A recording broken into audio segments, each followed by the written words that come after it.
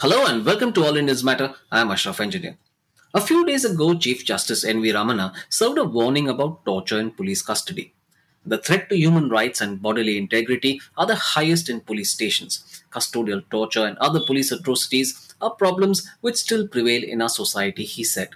According to the Union Minister of State for Home Affairs, Nityanand Rai, in Parliament, the number of persons tortured in detention between 2017 and 2019 was 1,189, while 348 were killed in so called encounters. These numbers seem low and are most likely an underestimate. According to the National Human Rights Commission, 1,723 died in judicial and police custody across India in 2019 alone. These include 1,606 deaths in judicial custody and 117 in police custody, according to the National Campaign Against Torture. This works out to an average of 5 deaths every single day. More than 7 decades after independence, why is this barbarism still prevalent in India? And the onus is very much on the Supreme Court to do something about it. Words are not enough. All Indians matter. It's not as if safeguards against torture don't exist, but as the Chief Justice pointed out, they aren't working. In spite of constitutional declarations and guarantees, lack of effective legal representation at police stations is a huge detriment to arrested or detained persons. The decisions taken in these early hours will later determine the ability of the accused to defend himself, he said. Correctly, Chief Justice Ramana points to inequality as the core issue. For all times to come, we must remember that the realities of socio-economic diversity which prevail in our nation cannot ever be a reason for denial of rights. Let our past not determine our future. Let us dream of a future based on legal mobility, a future where equality is a reality, he added. Awareness is key to correcting the balance. There is a need to ensure citizens are aware of their legal and constitutional rights, and the police need to be better sensitized. So, why is Chief Justice Ramana so concerned about the situation now? Naturally, the reports of 5 deaths a day in police custody were alarming. Coming close on the heels of that was the National Human Rights Commission revelation that 1,067 people died in custody in the first 5 months of 2021 alone. In addition, there are reports that at least 17,146 people died in judicial and police custody in the decade up to March 2020. The National Campaign Against Torture says 63% of deaths in police custody occur within 24 hours of arrest, before the suspects can be produced before a magistrate. And this is done with impunity. The campaign said that between 2004 and 2018, there were no convictions of police persons accused of custodial torture. During this time, 500 cases of death or disappearance of persons in police custody were reported, and 54 police persons were charge sheeted. According to the National Crime Records Bureau in 2017, 33 policemen were arrested and 27 were charge sheeted.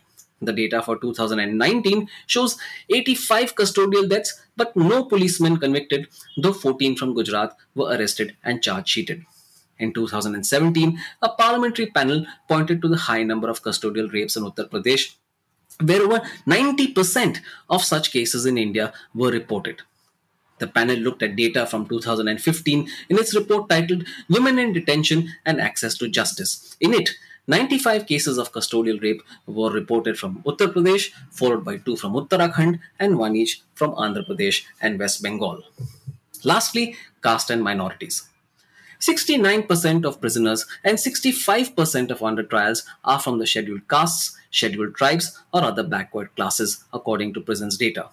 Of the 125 deaths in police custody documented by the National Campaign Against Torture in 2019, 60% belonged to poor and marginalized communities and included 13 victims from Dalit and tribal communities and 15 Muslims.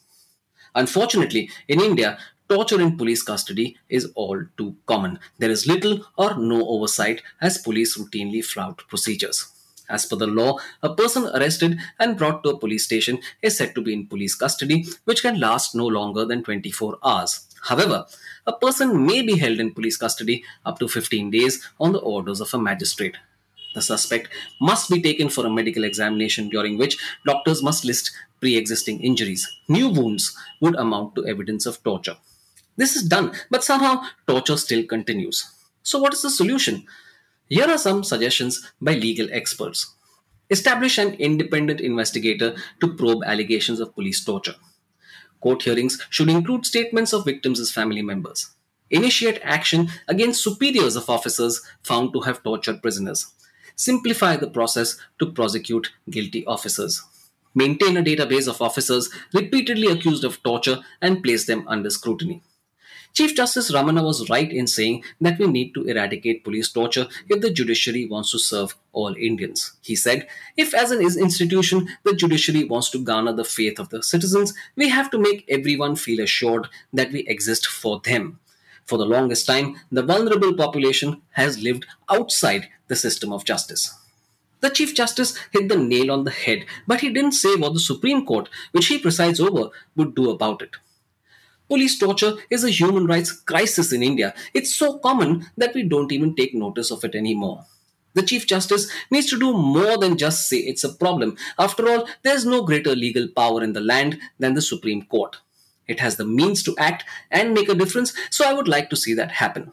It's not as if the court hasn't spoken out in the past, but there seems to have been no effect on the ground. There's no point in telling people what they already know. The question is, what is the Chief Justice and the other justices going to do about it? Nothing stops the Supreme Court from initiating suo motu action to effect widespread changes. Perhaps the process will be slow, but it's important to make a start. That's what India needs as a follow up to what would otherwise be just words. Words that needed to be said, but empty when devoid of action. Why do we have a police force? Its purpose is to uphold the rule of law. When the force is the one to break the law in such a brutal manner, what hope can there be for liberty and rights? Thank you all for listening. Please visit allindiansmatter.in, that's ALLINDIANSMATTER.in for more columns and audio podcasts. You can follow me on Twitter at Ashraf Engineer, that's ASHRAFENGINER, and All Indians Count, that's ALLINDIANSCOUNT. Search for the All Indians Matter page on Facebook. On Instagram, the handle is All Indians Matter. Email me at editor@allindiansmatter.in. Catch you again soon.